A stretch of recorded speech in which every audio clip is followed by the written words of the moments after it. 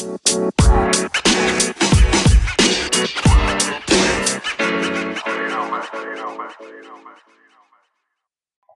hey, hey, I'm your host, Sina Yut, and welcome to today's episode of Technology Busters.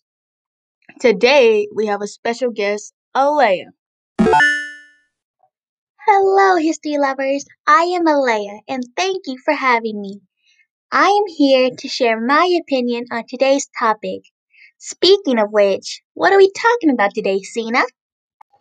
Oh, thank you for asking. Today's topic is how technology and communication has changed over time, plus how it changed cultural views. So, with this topic, let's start with technology. Some people would probably not ask this question, but why not? What is technology?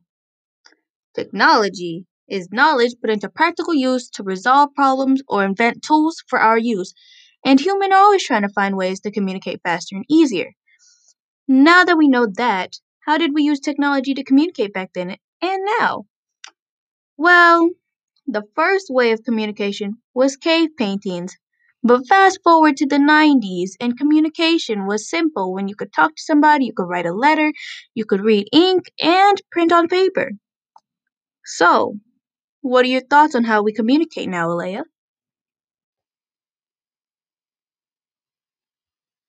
Hello? Alea? Are you here?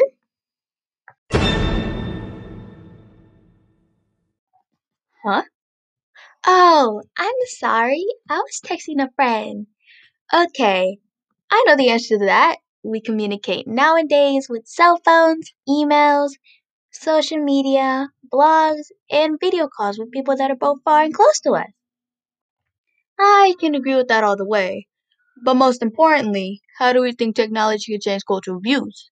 So, to answer this question, we have to think about how social media and how it can be entertaining and how it can also spread awareness.